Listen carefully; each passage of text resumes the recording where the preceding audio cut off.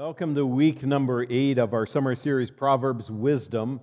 It's hard to believe that we're 8 weeks in, and the summer is, it's moving along. I don't want to say it's towards its end, but it's moving along. Today we're applying a very popular question that we find in culture today to our discussion on wisdom and the book of Proverbs. It's this question right here. What is the bottom line? Have you ever asked that question or heard that question be said? What is the bottom line? The bottom line often means different things to different people. For example, in the spring of 1999, David Phillips saw an offer from the Health Choice Food Company in the U.S., and the company had a promotion where they would give 500 air miles for every barcode a customer sent into the company. And if you did it before May 31st, 1999, they would give you 1,000 air miles. And so what was the bottom line for David Phillips? Well, the bottom line for David Phillips is that he wanted to take his family on a cheap vacation to Europe. So Phillips secured discount grocery stores for the least, or scoured, discount grocery stores for the least expensive health choice food products he could find. And guess what it turned out to be? Chocolate pudding.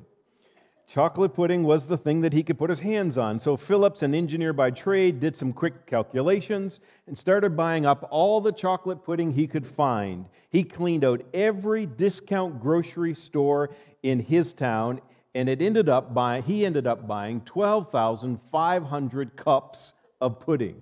Remarkable. It's a lot of work. Faced with the daunting task of lifting the lids off of every chocolate pudding so he could have the barcode to send into the company for the 1,000 air miles before May 31st, he quickly began to realize, with his help of his family, that this was an impossible task. So David came up with a creative solution. Donate the pudding to the Salvation Army, where the army volunteers would remove and return the lids to himself, and they would take the chocolate pudding, or whatever kind of pudding it was, and feed it to the food kitchen, those individuals who would come in for the food kitchen, and that would be part of their meal. And the icing on the cake was he received an income tax receipt for all of that. When it was all said and done, Phillips earned more than 1.2 million frequent flyer air miles on an investment of $3,140. Imagine. I wish I had known all of that at that time, but it wasn't available in Canada. Dave received enough miles to take his family on a European vacation not once, but 30 times.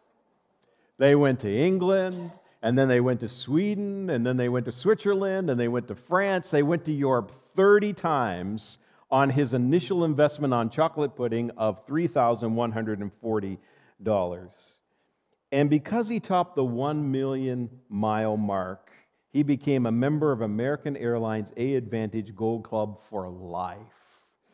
What was the bottom line? To tell you all that story, what was the bottom line? Well, the bottom line is that Dave wanted to what? He wanted to take his family on a cheap vacation, and he came up with this plan. When we apply the bottom line question to our series, we discover there are two important questions that we need to ask ourselves this morning. What is the bottom line for the book of Proverbs? And what is the bottom line when it comes to wisdom? Those are the two bottom line questions that we'll be investigating this morning. What is the bottom line when it comes to the book of Proverbs? And what is the bottom line when it comes to wisdom? They are great questions, especially when we ask the question, what is the bottom line for the book of Proverbs? Because there are many bottom lines when it comes to the book of Proverbs. We've seen already that we're supposed to be generous and not be a Scrooge. We've already discovered that we're to love and not to hate. We're to pursue righteousness and avoid unrighteousness and evil. We're to be wise and stop making stupid decisions. That's another bottom line that we've discovered from the book of Proverbs. So why does the bottom line even matter when it comes to wisdom, when it comes to the book of Proverbs? There are four reasons why that I want to share with you this morning. First of all, the bottom line wisdom that we're talking about in the book of Proverbs provides clarity. It provides clarity. It offers a perspective, a clarity as a measuring stick to better process and handle the decisions that we have in life, ensuring that everything that we do contributes to the mission, contributes to the big picture. No one was wiser or had more clarity in the Bible than a guy by the name of Jesus. And what did Jesus do? Well, he did a lot of things. There were a lot of bottom lines. But the most important bottom line from the life of Jesus is that he brought hope and life and healing and restoration to those individuals who were not well physically, spiritually, and emotionally. What's the bottom line for our life? That's a question that we should ask ourselves this morning. What's the bottom line for my life? What's the bottom line for your life this morning?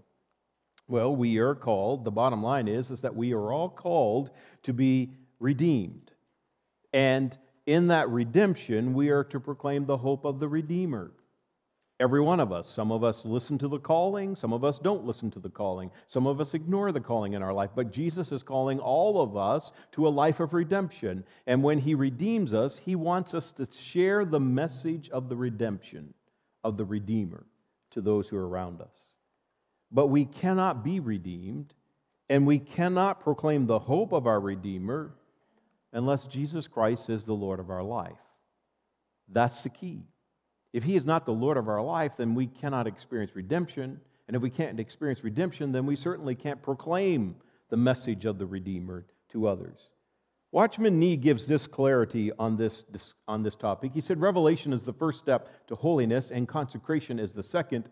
A day must come in our lives as definite as the day of our conversion. He goes on to say this, when we give up all right to ourselves and submit, say this with me, church, and submit to the absolute lordship of Jesus Christ. The bottom line wisdom that we're talking about from the book of Proverbs and a little later the book, chapter 16, provides clarity that Jesus must become the Lord of our life, that he is the Redeemer, and once he redeems us, we are to proclaim the message of redemption to others that the Redeemer has shown to us. Second bottom line wisdom from the book of Proverbs that will help us is it helps evaluate life. It helps answer the why question. Many of us have why life, like why am I in this position? Why am I going through this? It answers the what question. What's going on? And like what's happening? And it answers the how question. How is this possible? How am I going to get through this? When we have the wisdom that's spoken about in the book of Proverbs active in our life, it helps us with those three things, the why, the what, and the how. It gives us direction. And it is also wisdom given to us by God that when we are going the wrong direction of life, that this wisdom helps correct our path so that we get on the right path again, so that we're doing the right thing. We are contributing to the mission and to the plan of God. There's an old story that's been around the church for a long time. Maybe you've heard me tell it a time or two. But well before the age of technology, ships used to communicate by light in Morse code. And this battleship was out on a very, very stormy night when it received the message from an oncoming ship it perceived that said, change your course of direction 15 degrees, we're on a collision course. And the battleship replied in Morse code by light, you change your course of direction 15 degrees, end of story. And so back came the message, no, you change your direction by 15 degrees because we're on a collision course. Well, the captain of the battleship was a little huffy at this time, and hot under the collar, and he said, tell them that we are a battleship, a mighty battleship, and they better change their course of direction by 15 degrees. Back came the reply, so be it, it's your choice, but we would advise you to change your course of direction by 15 degrees because I'm a lighthouse. So in that moment of evaluation, there was some correction that took place, and the captain conceded and changed his course of direction so that they didn't ground the mighty battleship on the rocks. You see, the wisdom that comes to us from the book of Proverbs helps us evaluate life.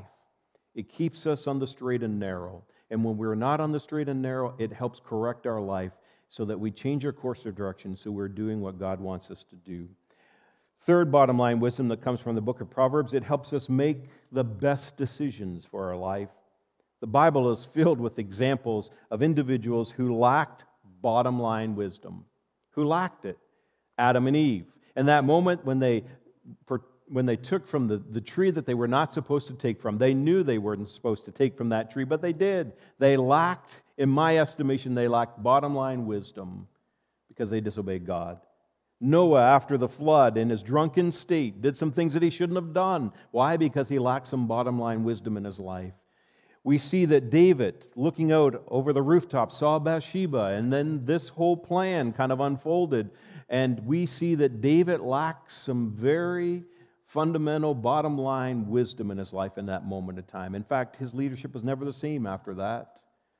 We see that Peter, in the shadow of the cross, before Jesus is nailed to the cross, before the rooster crows 3 times, Peter does what? He denies Christ. How many times? I'm holding up the fingers to help you out this morning. 3 times. He lacked bottom line wisdom in that moment. In order to make the best decisions in our life, we need God's bottom line wisdom at work in us. Fourth, the bottom line wisdom that helps guarantee the future. Success for tomorrow rests on the wisdom of today. I'm not sharing anything new with you this morning, but if you make stupid decisions today, you can be sure that tomorrow, next week, next year, you're going to reap the not-so-fun benefits from the stupid decisions that you made today. But if you make wise decisions today, you can expect what? You reap what you sow. You can expect tomorrow, next week, next year, sometime in the future, that you're going to reap the benefits of making wise decisions in your life. If you choose to follow Jesus today, you're going to reap the benefits in the future. Amen? If you choose not to follow Jesus today, you're going to reap those benefits, which are not really benefits, in the future. So what we do today in wisdom or lack of wisdom affects us for the future. The biggest and the greatest bottom line, though, from Proverbs 16 is in the form of a question. Are you ready for it? It's right here. Who is the Lord of my life? That's the question that Solomon asks in chapter 16. That's the question that we need to ask ourselves this morning. Who is the Lord of my life? It is a question that has been embraced, it has been ignored, and it has been manipulated, from the beginning of time. Some of us this morning and watching online, we would forcefully say, no one but myself is the Lord of my life. There are only 3 people that occupy my space. That's me, myself, and I, and no one else. And we boldly declare that. Others of us may not declare this, but we certainly live it. Work is the Lord of our life. And then there are a few of us in this room, hopefully all of us, and watching online this morning, that we would declare God, Jesus, is what? The Lord of my life. We even sing songs in church. You know that, right? You weren't sleeping when we were doing worship this morning by song. We sing songs in church about God being the Lord of our life. A.W. Tozer made this observation about the church when he said, the lordship of Jesus Christ is not quite forgotten among Christians. He goes on to say, but it has been relegated to the hymnal where all responsibility toward it may be comfortably discharged in a glow of religious emotion. Then he says, or if it is taught as the theory in the classroom, it is rarely applied to practical living. The idea that the man Christ Jesus has absolute final authority over the whole church and over its members and every detail of their lives is simply, here it is, not now accepted as true by the rank and file of evangelical Christians. It's a sobering statement, and it was one that was shared decades ago. And if not, it's probably more true today than when A.W. Tozer actually said it. What was he saying? Let me paraphrase for you a little bit this morning and make it hit home, give you the bottom line. In other words, we close our eyes and we lift our arms and hands in the air and we sway back and forth with emotion. Maybe even a tear will trickle down our cheek while we're singing a song declaring that Jesus is Lord. Are you tracking with me this morning? There is nothing wrong with this. What's wrong with this is that as soon as the song is over and our arms go down and our eyes open up, Jesus is somehow no longer the Lord of our life. He is only the Lord of our life in that moment when we sing the song. But when the song is over, He is no longer the Lord of our life. We live one way and we sing and worship another. The two are very different declarations and must be corrected within the church today. Perhaps the way that we could correct it is that the church would adjust some of the song titles and some of the content of the songs. For example, instead of singing I Surrender All, we could sing I Surrender Some. Or, oh, how I love Jesus, we could sing, oh, how I like Jesus sometimes. Give me Jesus could be rewritten to say, give me some of Jesus, but not all of Jesus. Take my life and let it be, we could say, take my life and let me be. Look what you've done, God, could be rewritten to say, look what I've done, God. I belong to Jesus could be said, I sometimes belong to Jesus. I believe, which is a very popular worship song today, could be rephrased, I believe sometimes. Of course, I'm joking this morning. You do know that. Though there are thoughts in my mind from time to time, it would probably be easier to adjust the songs and the titles and the content of those songs than to ask people to actually change their lives. You tracking with me? It's far harder to change our life than it is to change a song title, but I would much rather not change the song titles. I would much rather you be changed by the power of God's Holy Spirit in your life, that He becomes the Lord of your life. So, of course, I'm joking about altering the language of our songs in church, but I am dead serious about changing our conduct to match the lips that we declare Jesus is Lord, but we do not live as Jesus is Lord. Let me offer you some bottom line wisdom this morning. We don't need to make Jesus Lord. We don't. Because Jesus is already Lord. He's already Lord of creation. He's already Lord of this universe. He's already Lord of this church, this community, this country, this world. He's already Lord. We just need to declare it. And more importantly, we just need to live it in our life. Adrian Rogers made this observation: you don't make Him Lord. He's already Lord. Or He's Lord already. You just recognize it. Jesus is already Lord. The question this morning is not, is He Lord? Because He is Lord. Amen? The question is, will we recognize that He is Lord, and will we live it out in our life? That's precisely what Solomon was writing about in Proverbs chapter 16. He was writing to his young son. He was expressing this to his son as he's passing on this knowledge. He was writing saying, you need to recognize that God must become the Lord of your life. That's the bottom line. That's exactly what we find as we begin to look at Proverbs 16, 1 through to 9. Here's what Solomon writes. We can make our own plans, but say this with me, church. The Lord gives the right answer. In verse 2, people may be pure in their own eyes, but say this with me, church. The Lord examines their motives. In verse 3, commit your actions to the Lord, and your plans will succeed. In verse 4, the Lord has made everything for His own purpose, even the wicked for a day of disaster. And then in verse 5, the Lord detests the proud. They will surely be punished. And then in the next verse, unfailing love and faithfulness make atonement for sin. By fearing the Lord, people avoid evil. Then in verse 7, when people's lives please the Lord, even their enemies are at peace with them. And verse 8, better to have little with godliness than to be rich with dishonest. That would preach all day long, but we don't have time for it. In verse 9, we can make our plans. Say this with me, church. But the Lord determines our steps. The Lord determines our steps. I don't know if you've noticed this as we were reading through those 9 verses, but in 9 verses, Solomon pays tribute to the lordship of God 8 times. 8 times he says, the Lord, or Lord, meaning is He not just God, He is Lord of creation. He is Lord of everything. It is a clear reminder of the authority of God over all things, including ourselves and all of creation. It was a well-known teaching to Solomon. This was not a new revelation because he had heard this teaching from his father, King David, who had preceded King Solomon. And on many occasions, Solomon had heard David teaching and preaching and writing that God needs to be the Lord of your life. We see it in Psalm chapter 24, where King David is writing here in verse 1, the earth is the Lord's, and everything in it, and the world and all its people belong to who? To God. Let's see it. Let's read it again. Let's just go back to verse 1. Say it. Read it with me, church. The earth is the Lord's, and everything in it, the whole world and all its people belong to Him. Then he goes on to say this, For he laid the earth's foundation on the seas and built it on the ocean depths. God is the creator of all things.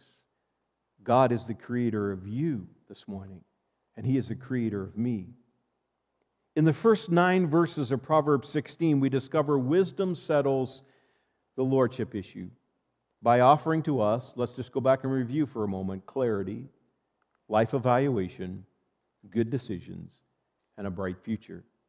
Solomon discusses there are several bottom line places in our life that God must become Lord.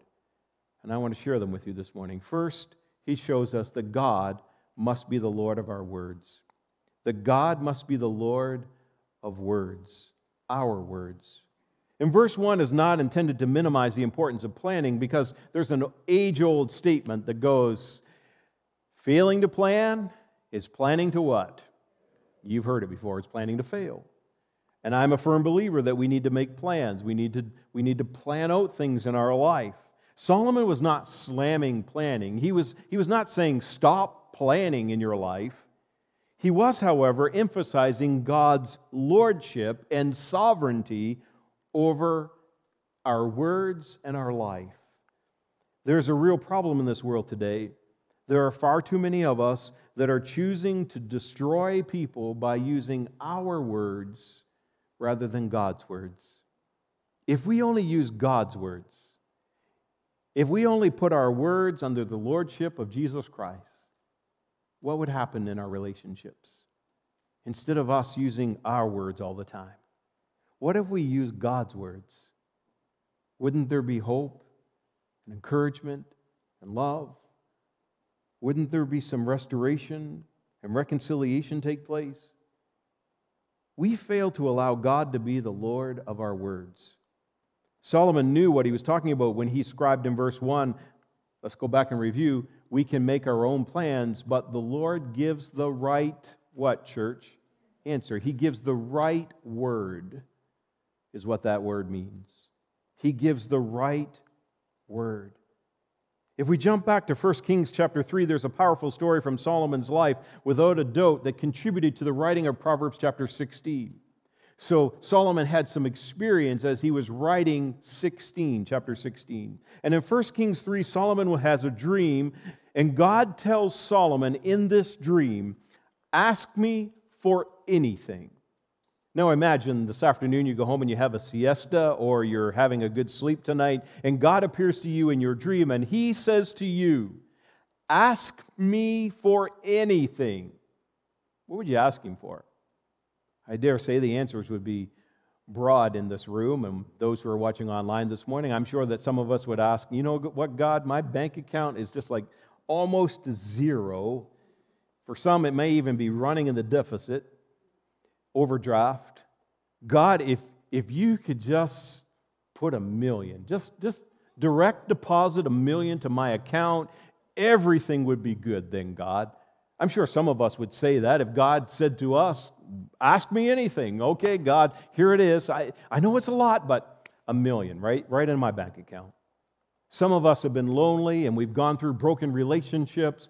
So at the top of our list, we would say, God, I want that special someone in my life because I've just had a terrible time with relationships. Others of us would say, I'm sick and tired of my job. I've been doing it for so long. I don't want to do it anymore. God, I want this job. This would be the perfect job. What would you ask for if God said, ask me for anything? Solomon, God said, ask me for anything, and his response is fascinating. We're going to start at 1 Kings chapter 3, verse 7, and work our way through a few verses here. Now, O Lord my God, so God has already said, ask me for anything in this dream.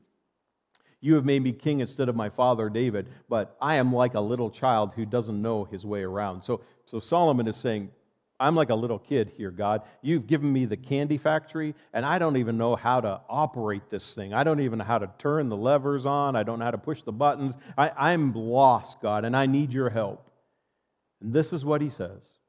Say it with me, church. Give me an understanding heart so that I can govern your people well and know the difference between right and wrong. Ask me for anything, God says. And Solomon says, give me an understanding heart, and give me the ability and wisdom to know the difference between right and wrong. Honest now, honest. How many of you would have said that to God? Give me a discerning heart, God, and help me to know between right and wrong. Goes on, for who by himself is able to govern this great people of yours. And then we see in verse 9, the Lord was pleased that Solomon had asked for what, church? He had asked for wisdom.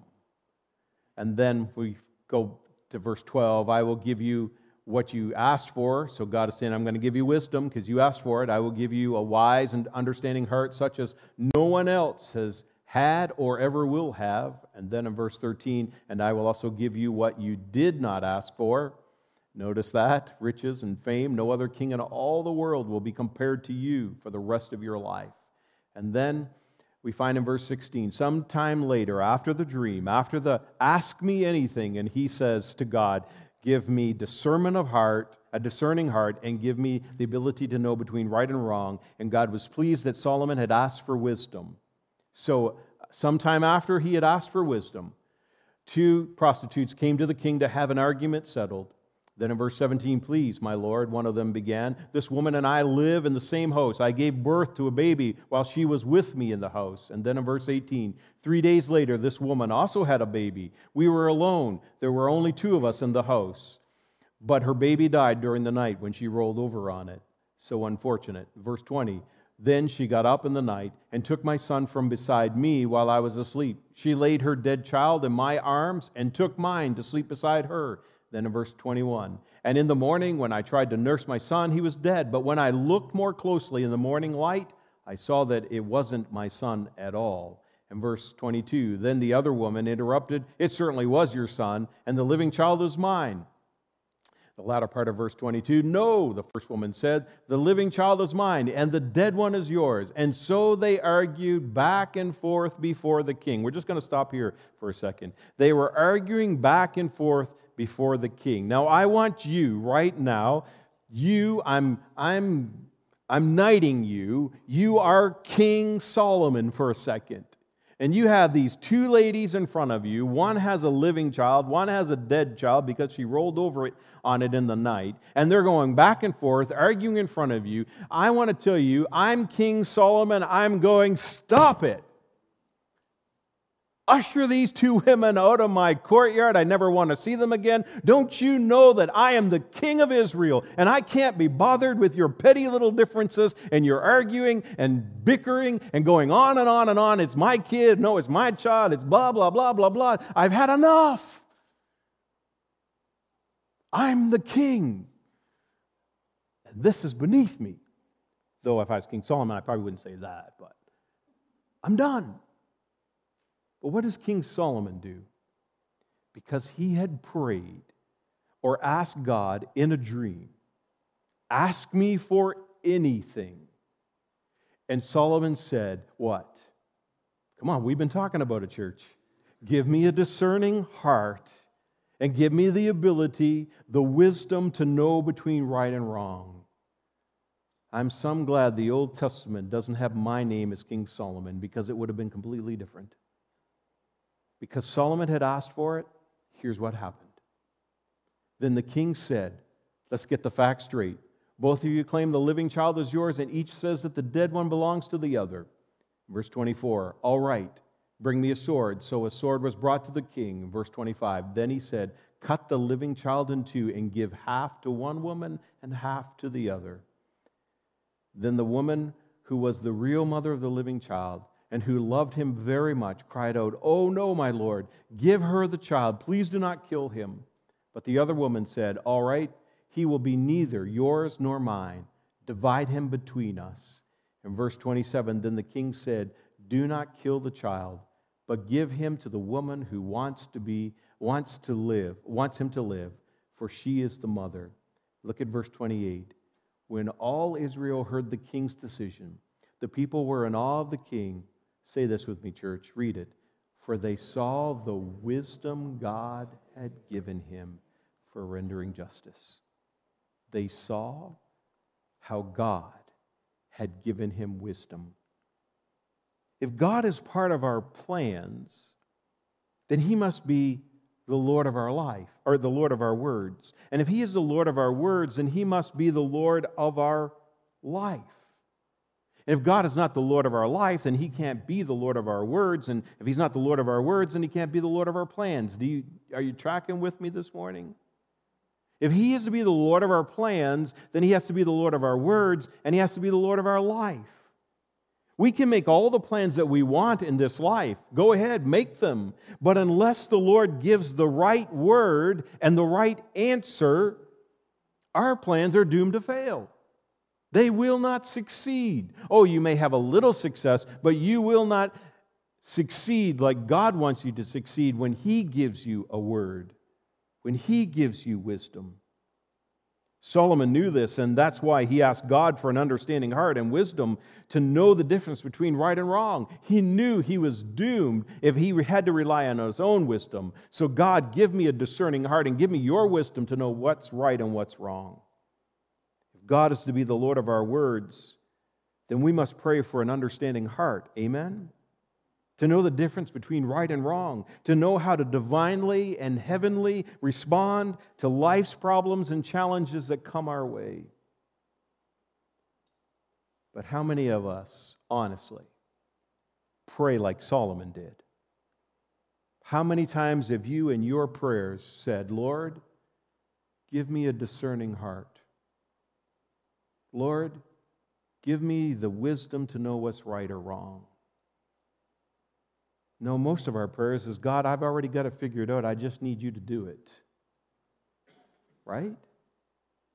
This is how it should go down, God. I've evaluated it. This is the right decision. You just go ahead and do it, God. Here's what Solomon discovered when he put God as the center of his life. He discovered this, that if God is the center of my life, the circumference will take care of itself. The rest of life will take care of itself. If God is the center of my life, if he's the center of my words, he's the center of my plan, he's the center of my life, he's the center of everything, he's the center, then everything else will take care of itself because God is in control. Amen? We see it in 1 Kings. Give me an understanding heart so that I can govern your people well and know the difference between right and wrong. And this is what's happened in verse 13 of 1 Kings chapter 3. And I will also give you what you did not ask for. I'm going to give you wisdom, with Solomon. You're going to be the wisest guy in the history of humanity. And he has that title. But besides giving you wisdom, I'm going to give you the things you didn't ask for. The circumference stuff that you didn't ask for, that you were not worried about, I've got it all under control, Solomon, because you've made me the Lord of your life. No other king in the world will be compared to you for the rest of your life. If God is the center of our life, everything else will take care of itself. Amen? And yet what we try to do is to take care of everything else and not make God the center of our life. But if we make God the center of our life, everything else takes care of itself. If God is the Lord of our words, there will be more relational healing and reconciliation in our life and less destruction and hatred and division. Because why? The Lord is the word. The Lord is the word. The Lord is the word. The Lord is the Lord of our words. Here's the bottom line this morning. Are we willing to position God as the Lord of our life? And are we willing to give God the permission to be the Lord of our life? Maybe I've got the questions backwards. Maybe it should be permission, and then it should be position. But regardless, you need both. Are you willing to give God the permission to be the Lord of your life? And are you willing to let God have the position of being the Lord of your life? We also see in Proverbs 16 is God must not only be the Lord of our words, but God must be the Lord of our plans. In verse 3 of Proverbs chapter 16, commit your actions to the Lord and your plans will succeed. Solomon did just that, leading Israel to to its most influential days in the history of Israel. If you study Israel's history, the most influential days that they had in their history were the days when Solomon was their king. They built a temple, they built palaces, they had economical wealth, they had political power, they had social influence. During that time when King Solomon was their king, was their best days. Sometimes we verbally commit our plans or actions to Jesus, but we fail to live it out. Do you know what I'm talking about this morning? Do you know what Jesus said in Matthew chapter 7? He said, many will say to me on that day, on Judgment Day, Lord, did we not speak in your name? Did we not prophesy in your name? Did we not do this and did we not do that? And Jesus says, and I will say to them, get away from me. I never knew you. What does all that mean? It means this, that those people did some wonderful and great things in the name of Jesus. But Jesus was not the Lord of their life. Because if Jesus was the Lord of their life, Jesus would never have said to them, get away from me. We can say a lot of things, good things, in the name of Jesus. We can do a lot of good things in the name of Jesus. But it only matters this morning if Jesus is the Lord of our life. On that day, will we hear, well done, good and faithful servants, or will we hear, get away from me, I didn't know you? Make sure Jesus is the Lord of your life. Finally, we see in Proverbs 16, not only this God must be the Lord of our words and not only the Lord of our plans, but God must be the Lord of our steps. God makes plans, we make plans, God anoints those plans, but steps mean action. Plans have to be acted out. And so once our plans are under the lordship of Jesus Christ, it needs steps. It needs action. We discover that in Proverbs chapter 16, verse 9. We can make our plans, but say this with me, church, but the Lord determines our steps. Jesus has the final say where we step, where we walk. We can make plans, but they are really not our plans. They're God's plans because He determines our steps and our direction. So the bottom line wisdom that we need to extract from Proverbs 16 and from the book of Proverbs is this, that we need to let Jesus be the Lord of our words, of our plans, and of our steps. Amen, church? In February 1988, God spoke to me at a youth rally in Halifax, Nova Scotia. It was a powerful and very moving moment in my life as a young boy and a follower of Jesus. I had been running from God a little bit because I knew that He was calling me to a specific task, and I didn't want to do that specific task. But in that service, on that day at a youth rally, God spoke to me. I don't know if you've ever had the blessing of hearing God speak to you. It wasn't an audible voice, one that I could record to play back later, but it was one within my spirit that I played back many times. It was God speaking to me. It is a blessing, it is a privilege, it is a highlight when God speaks to you. And this is what He said to me. Are you going to make me the Lord of your words, the Lord of your plans, and the Lord of your steps? Heavy.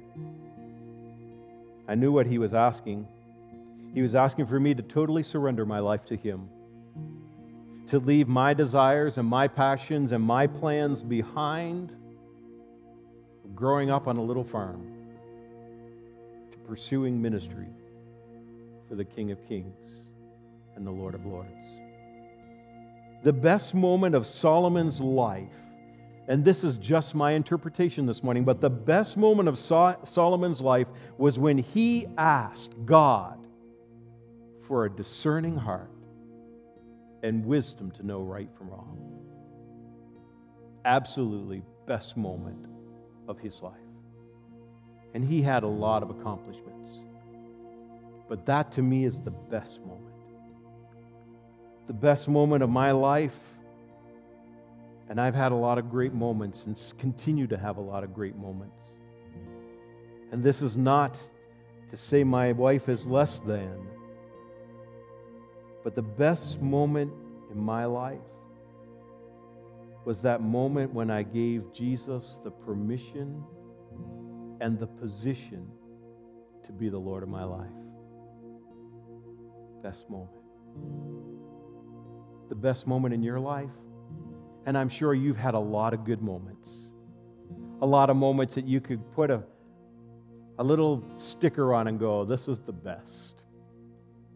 Maybe you've been blessed with a spouse, or blessed with children or grandchildren, or blessed with a good job, or blessed with a nice home, or blessed with in some way. And you go, this was the best, this was the best. But the best, it was when you surrender your life to Jesus Christ. And let Him have the permission to be the Lord of your life, and give Him the position to be the Lord of your life with your words, with your plans, and with your steps. It's the best. Let me pray for us this morning. Would you bow your heads, close your eyes this morning? I need to ask you a question. Maybe I've struck a chord with you this morning in your heart, and you're thinking, Pastor, like, Jesus is not the Lord of my words, and He's not the Lord of my plans, and He's not the Lord of my steps. So sometimes He is, and sometimes He's not. But today I want a declaration. I want to say Jesus is the Lord of my words, of my plans, and of my steps. And if that's you this morning, you slip your hand up, and we'd love to pray, as a staff, love to pray with you this week, that Jesus would become the Lord of your life. Thank you this morning. Thank you. If you're watching online this morning, there's a text number. We'd love for you to text that number and say, pray for me this week. I want Jesus to be the Lord of my life. Father God, we thank you for the example that we find in Scripture this morning through Solomon. What a wise guy. But we know where his wisdom came from. Because you said, ask me for anything, Solomon, and Solomon said, give me wisdom, God. We ask you for a lot of things, and sadly, rarely do we ask you for wisdom. Today, we ask you to give us a portion of Solomon's wisdom that you gave him, that we would recognize that, Jesus, you need to be the Lord of our life, the Lord of our words, the Lord of our plans, and the Lord of our steps. Every day, every moment, you, Jesus, we give you the permission and we give you the position to be the Lord of our life. In Jesus' name.